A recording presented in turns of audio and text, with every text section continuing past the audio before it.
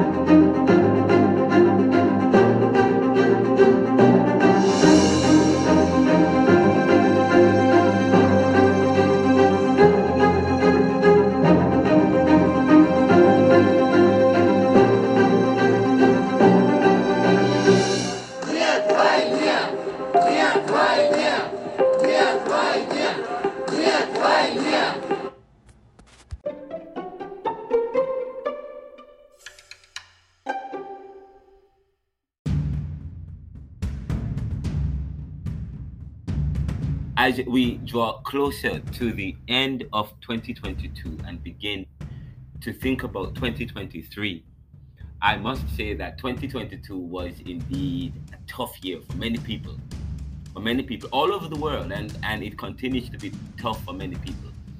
But through it all, we have been able to persevere. And 2021, coming out of 2021, it was a year that we saw how we're just coming out of COVID, and where many people are looking forward to 2022 as we move beyond COVID and things, and we move to normalcy. But as we think about 2022, there wasn't much normalcy, and in fact, I had written and published an article in our news feeds, LinkedIn, the Neoliberal Commentary, Blogger News, so on and so forth, talking about, and the neoliberal.com via our neoliberal post, talking about the economic outlook for 2022. 2022, we saw spike in inflation, one of the highest inflation rates we've ever seen in years, spike in murder, spike in income inequality, spike in poverty, and a quite unusual situation where we see the way in which we think about work is changing. The way in which we organize work is actually changing, we saw that young people were changing how we think about work. And because of COVID, many people wanted to work virtually or remotely.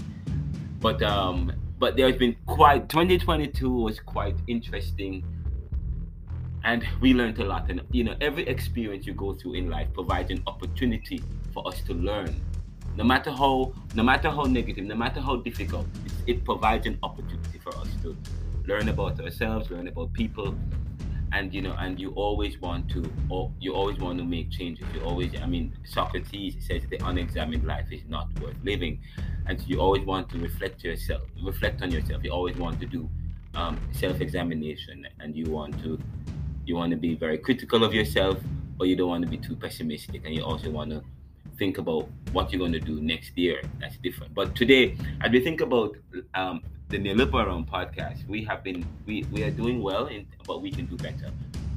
And we appreciate all the support that we've been getting throughout the months that we've started, and we're looking forward to improving. We're looking forward to what we can do to improve the show. But as we think about a show that we did, which is partly one of the number one shows. Some time ago, we had talked about what's going on in Russia, and we talked about the fact that Putin believes the West thinks it's of a higher class, and it is not to be trusted, for they only use peoples and treat them as expendables, and that he justifies genocide or murder or killing Ukrainians and those who side with the West as a purification mechanism to strengthen Russia, all of Russia, including the form of Soviet Union. And we even carried a podcast looking at what Russians are saying. But actually, I sat down with a Russian, had a face-to-face with a Russian Ishmael, a couple of days ago, and who refused to have us do a live recording because he was afraid of what the Kremlin or what Putin might or could do. He's an American citizen, but he came here as a boy, I think 10 years old, from Russia. But Ishmael, at first I thought he was Jewish, but as I as I as I engaged with him, and so when I realized he's not Jewish, he's Russian.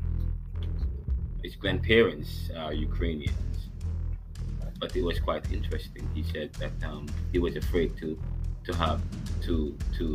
even do an audio podcast with his voice on the show. We could only sit down, interview, and pen this article and this podcast and discuss some of what he has said. But it's quite interesting. According to Ishmael,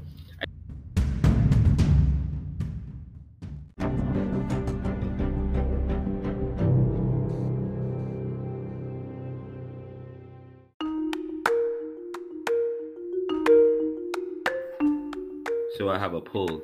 I've added a poll to the podcast. So every time I publish a podcast, sometimes there is, especially on the Anchor platform, which is connected to the Spotify platform. When I publish, you can add a poll, or you can ask a question. And when you go to the Spotify platform and you're playing the podcast, you can go to the community page and there, or the bottom of the podcast, while it's playing, the poll question and the topic questions that I added to the podcast comes up, and you can participate like that as well. You can engage the podcast. So I'm doing a poll, and the question the question I'm asking for the poll is, I ask, why don't the Russians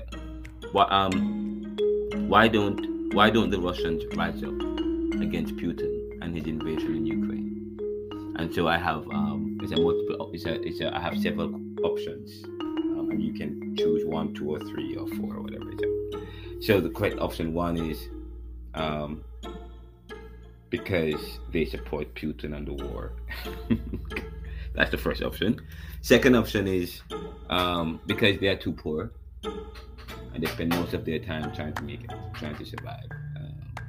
Third one is because the elites are connected to Putin. The fourth one is because they are on this. I know very little. And the fifth one is undecided. So I have that, and they can choose which one. I think it's more than that, because I don't have it before me, but people can participate by going on the. I think the Spotify platform has the poll and so on. But that's the poll for the podcast, and the title of the podcast is "Why Don't the Russians Rise Up? A Russian American Perspective." Why don't the Russians rise up? A Russian American perspective. They'll be killed if they rise up. What do you mean? That's a simple answer to that. Russia doesn't tolerate that insubordination, that type of demonstration from their constituents, from their whoever. Right, because they have a totalitarian system. Absolutely. As against the US, which is we can rise up. Some people can rise up. Black Lives Matter rose up, but look what happened to them. They met with another group, a backlash. Because of I don't think the backlash in Russia is the government.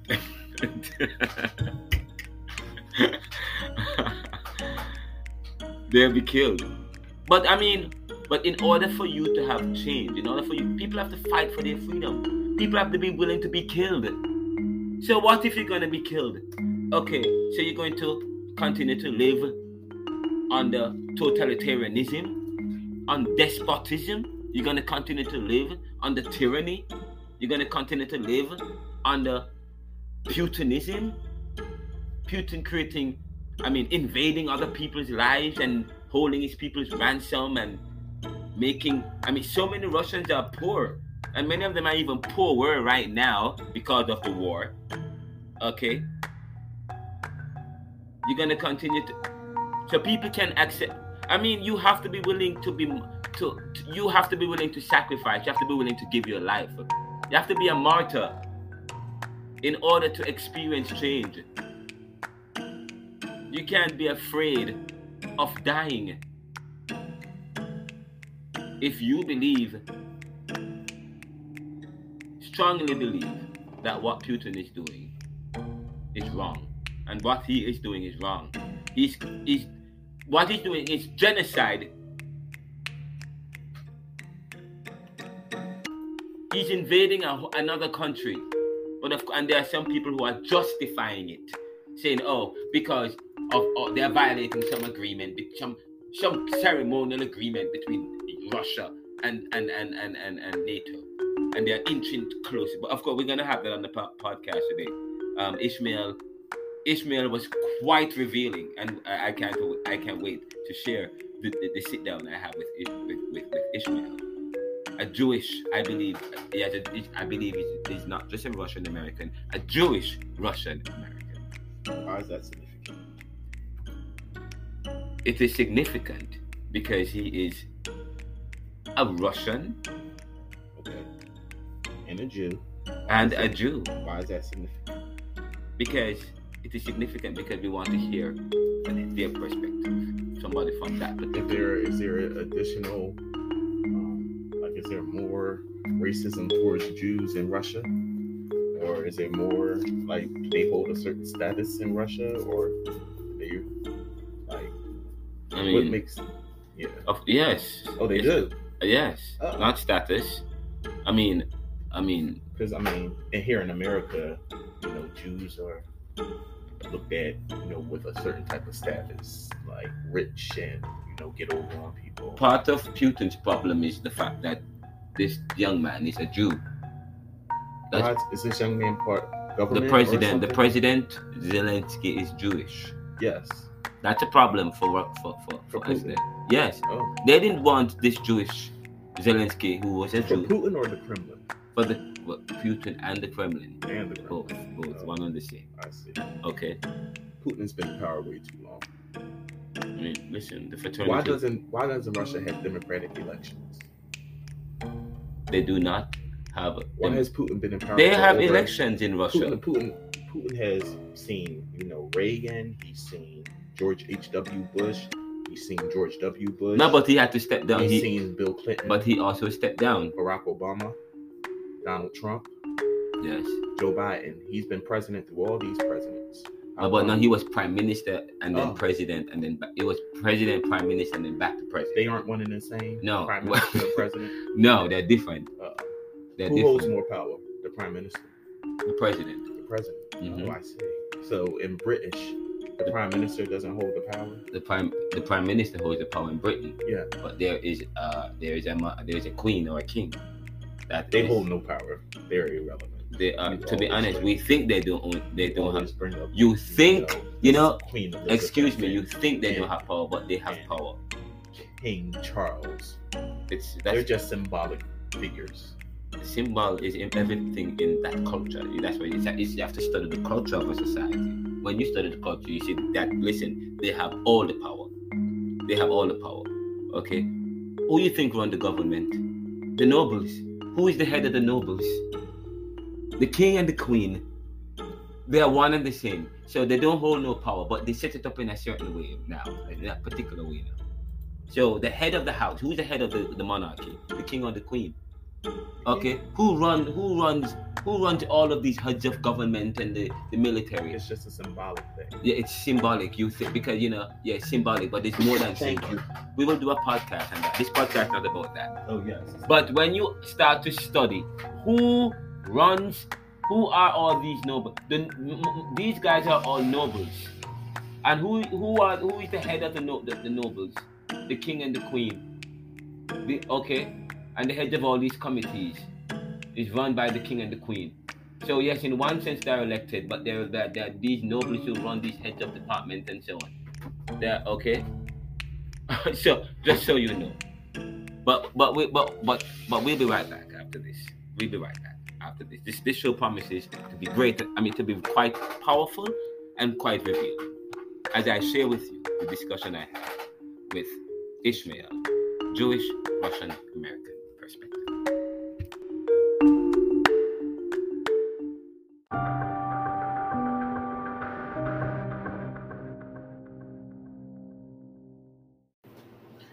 let's continue with the episode. We'll continue from where we left off.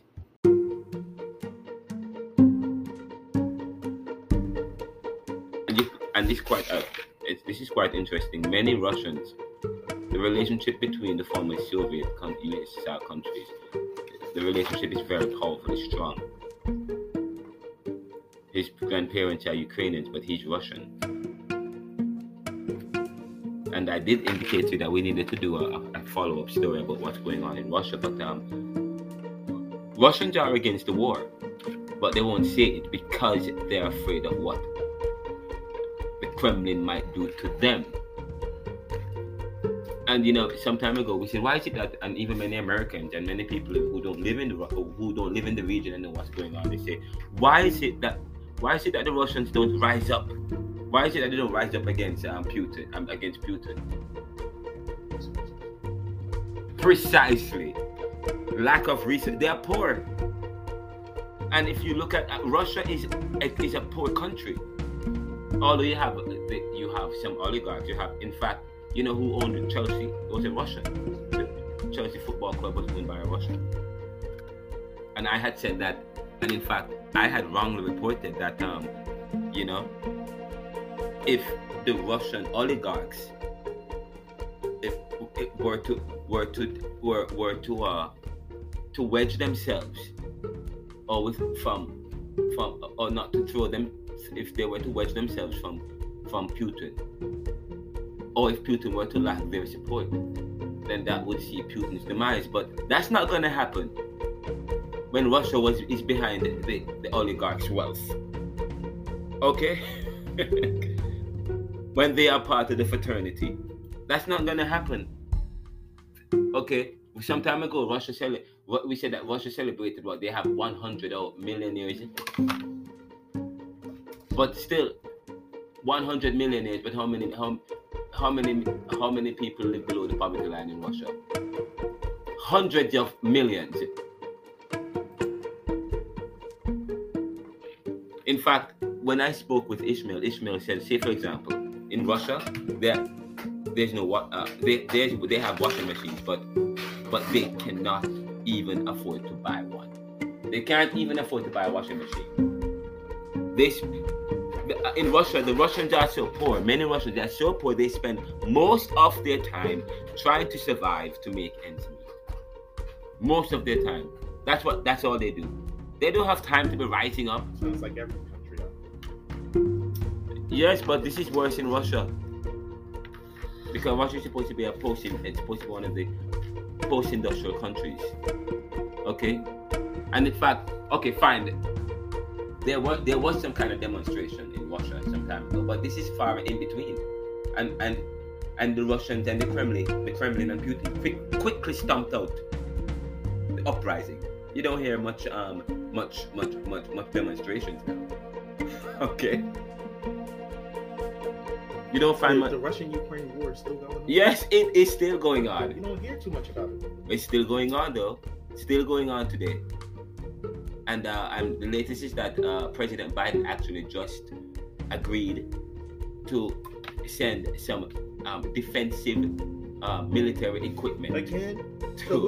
But no, not again. They never did. No, they have to be up to $1 trillion in military aid. Oh yes, and I mean that's one. Many Americans were opposed to that. Yeah, I'm opposed to that because of what's going on in America. Right, I'm opposed to that. People, sending too much money to fucking Ukraine. Precisely, too much money when people are struggling here in the U.S. And if they were to and not only are they struggling, they're fine. They're struggling. If they have the money to send the Russia to Ukraine, that means they have the money to send to give to Americans. But they fight against any stimulus package to help Americans here who are trying to make ends meet during COVID and so on. But they have the money, trillions of dollars to send. But but I said to you, we have a responsibility to help our neighbors, okay? And we shouldn't allow the political infightings in our country to affect how we give to other people. But it doesn't look good though. It does not look. It's not a very good picture. Of course, people will complain about that. Okay. But that's one of the But one of the things that he said that Many people want to think that we should replace Russia. I mean, we should replacing Putin will help, will stop the war. And I'm one of those persons who had reported that. If the people were to rise up against Putin, then this war would end. Putin is, and guess what? That's not true. That is not true. Replacing Putin will not stop.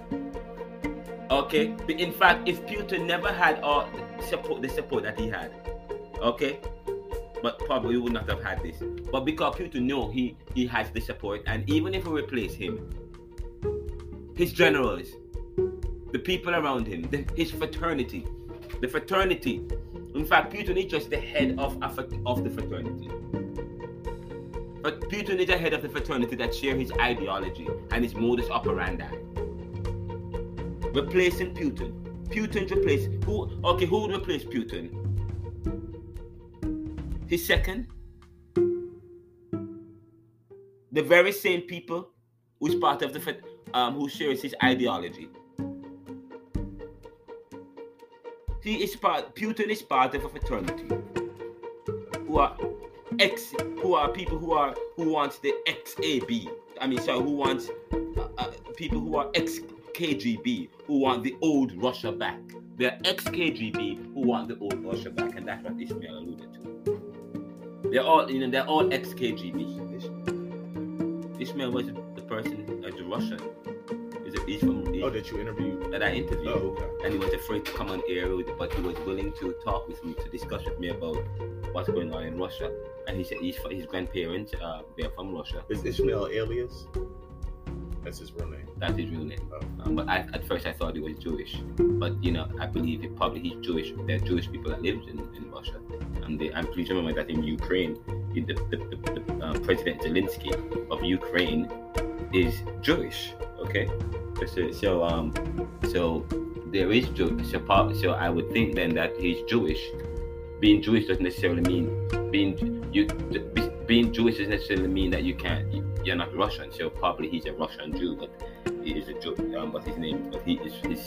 He's been living in the U.S. since he was 10 years old. He's a national of this country, of the U.S. But he still has fears about Russia. He can't speak against the Russian war because he's afraid that he might be drafted into the war. He said all Russian men, once you are a Russian man, once you get to 18, you're drafted into the war.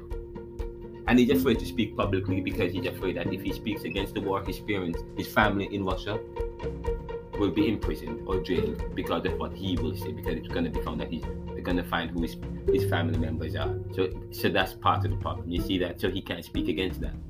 That's why the Russians can't rise up against the war in the ways that we think that they should. They don't have the freedoms that we have in that totalitarian country that's run not just by a despot, but by a despotic fraternal group. Not in the term. I'm in a fraternity. I'm pledged in a fraternity, Phi Beta Sigma. That doesn't necessarily mean that's not the kind of fraternity we're talking about. We're talking about a KGB, a fraternity of ex-KGB people who have a particular kind of ideology, who runs Russia with an iron fist, whose people cannot speak or challenge the people who are supposed to be serving them. He can't speak against them. So it's not just that they are poor as well, but they can't speak against Russia, because if they speak against Russia, Mother Russia, I mean, if they speak against Putin and what he's doing and his fraternity, they're speaking against Mother Russia. But can I tell you, he spoke with such passion against Putin, against Kremlin. He spoke with such anger. He was so angry as I spoke with him, man, about what's going on in Russia. But he was also upset that he could not. But what about martyrdom? Where are the martyrs in Russia? Huh? That's how civilizations. That's how freedom is won. But what they have done, can I tell you, the Kremlin and Putin and his boys, they are so smart. What they have done, they have made. Let me tell you.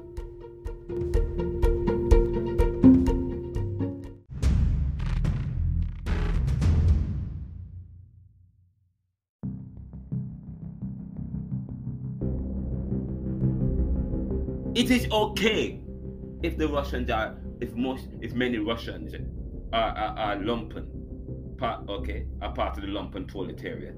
It's okay if Russians are dependent on their government and live in poverty. It's okay.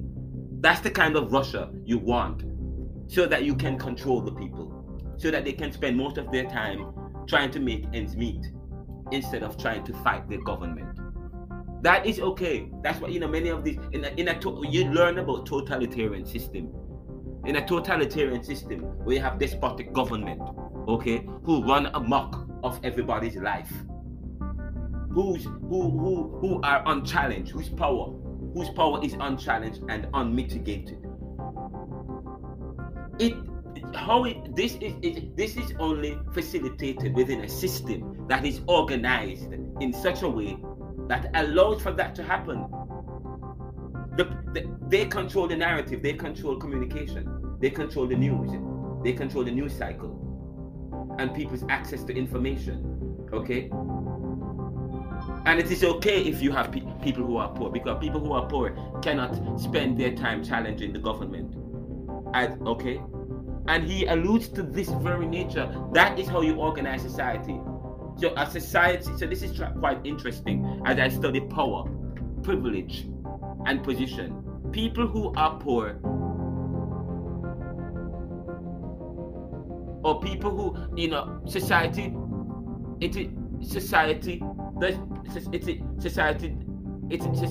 people who have much to gain from poverty and high income levels of income inequality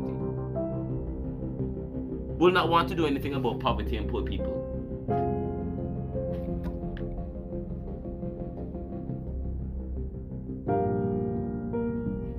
Because they spend their time trying to make ends meet, which is a strategy. A strategy. Many Russians are poor because it is a strategy of convenience. A strategy. Okay, there is an ulterior motive here. But whichever the case is, we know that Russians are against the war, but won't say anything because they're afraid of what might happen to them, or because they don't have the resources, because they are poor, and they are poor because it is made because society it provides advantages for certain people in society.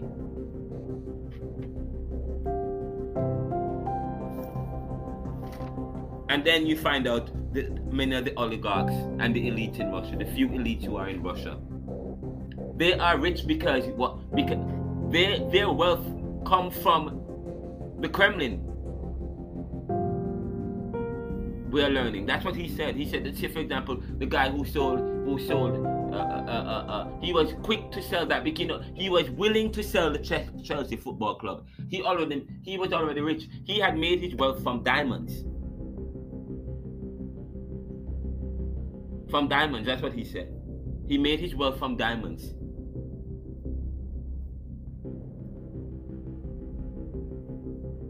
Through illegal means, or through inhumane means, through violence. And then he bought Chelsea Football Club. And then because of his connections to Russia after the Russian invasion and the international pressure, and wanted to save face, he instead of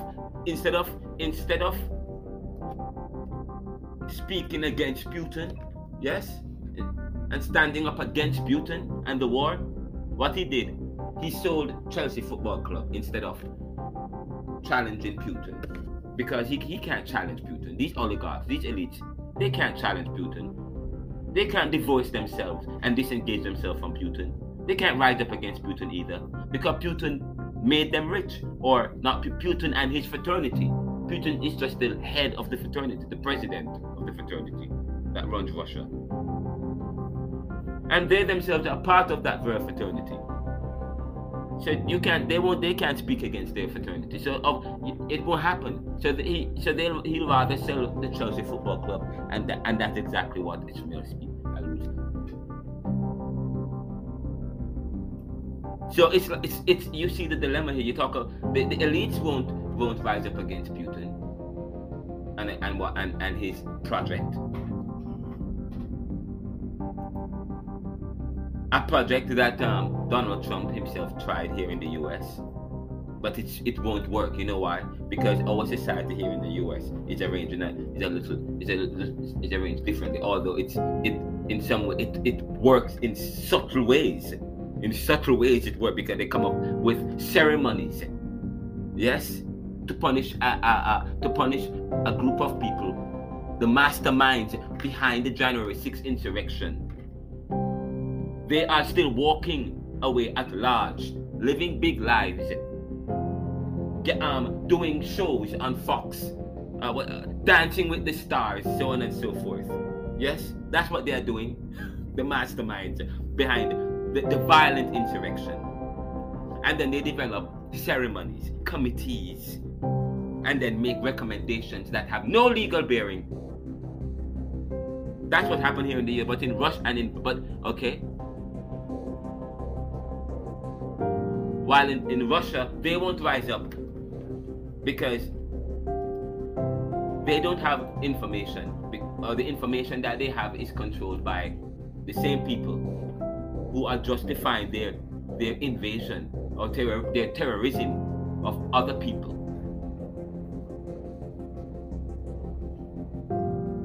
Now, there is one last thing that he alludes to that I must say, which was quite interesting and quite important.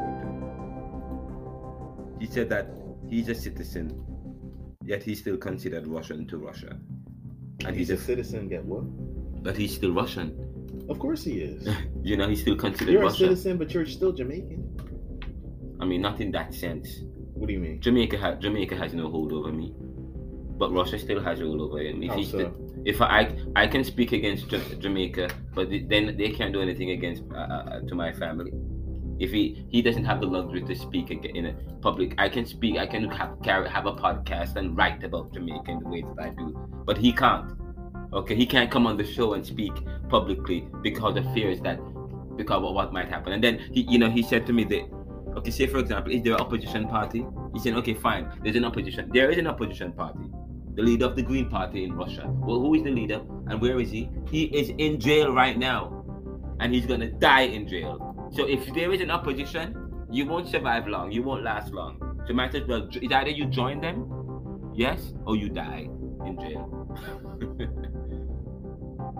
But he's here. But his grandparents are Ukrainians. But he's from Russia. Okay, and you find that that's the situation happening. But he won't speak. He won't speak against Russia. And if he was to travel to Russia, if he were to visit Russia as an American, he might be drafted.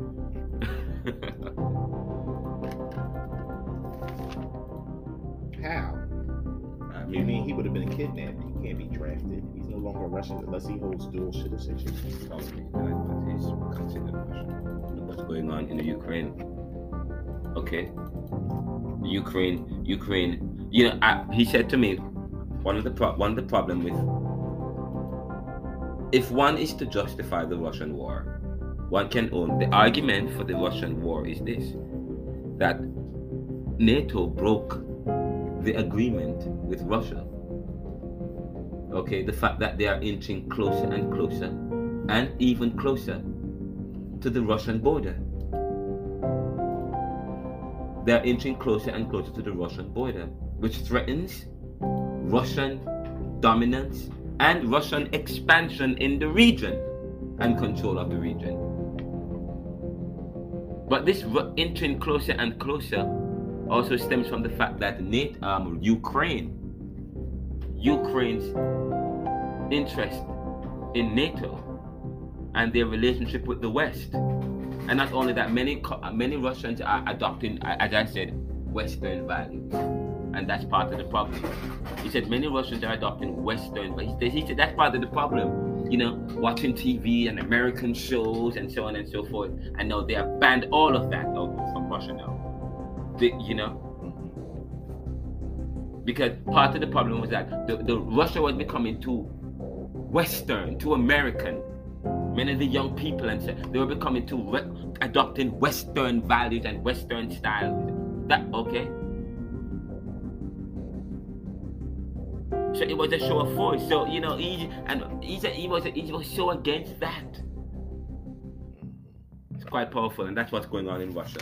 I promised that I needed us to have a show that speaks to Russia, and we will continue with part 2 of looking at Donald Ducky Burks, the risk taker, with a reading from his book. But we had to do a follow-up story as we wrap up the year, because as we look at the year, our number one story was looking at what happened in Russia, and I think we did we did carry some shows looking at what's going on in Russia.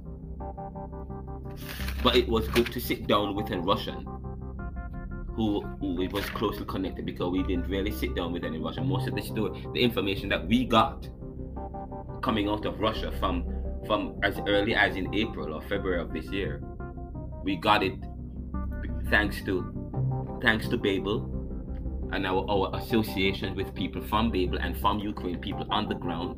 We also had access to Telegram and some information that we were able to, I was able to provide some reports to you. And we had to provide some follow-up, but we weren't, and so we got some of the stories that we reported to you about what's going on in Russia came from sources that we have on the ground in Russia, and from people we spoke to, from some members of my church congregation, are also relatives to people in Ukraine. But I never had a chance to actually sit down to speak with a Russian, and we were able to sit down with Ishmael. And boy, he talked with such passion, with such energy, with such disgust against this war. But he was, of course, afraid to come on air to talk with me directly. But I wanted to reach out to Ishmael and just let him know how appreciative we are of him coming on the show or sitting down with me for those 20 minutes, 25 minutes, talking about what's going on in Russia and how many people feel in Russia about the Russian war, and why is it that many Russians cannot rise up against Putin, and why is it that it's so difficult to replace Putin, and where is the opposition? Where are the opposition? They're in jail rotting. and okay, which goes to show, if you were to consider running against Putin, you can forget about it. Okay? This is the Neoliberal Around podcast. Before the end of the year, we will continue. We will have at least 3 or 4 more shows for you. Thank you for listening to us, and of course, support us by going to https://anchor.fm/theneoliberal/report and visit us at www.theneoliberal.com or renaldocmckenzie.com. And of course, grab a copy of my book, Neoliberalism, Globalization, Income Inequality, Poverty and Resistance, available worldwide in all platforms. And my second book, Neoliberal Globalization Reconsidered, out in, we had said January 2023, but I'm going to update that. The book won't be out until February 28, 2023. And the reason why I am updating that, it's because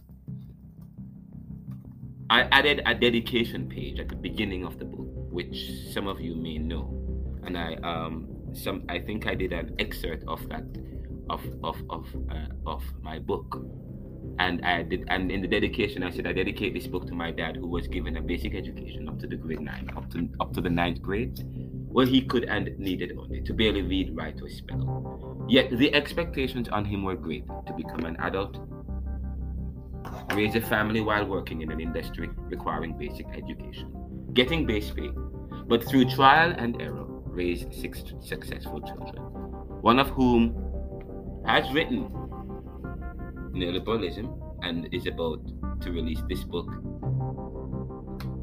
The cycle will continue, but some slip through the cracks, now working to make it better and bigger for those coming behind us until there's nothing to hold us back. And I will publish, so this book will be released on February 2028, and it promises to be dynamic and powerful and very erudite and academic as usual. I wish you all the best for the new year. Walk good.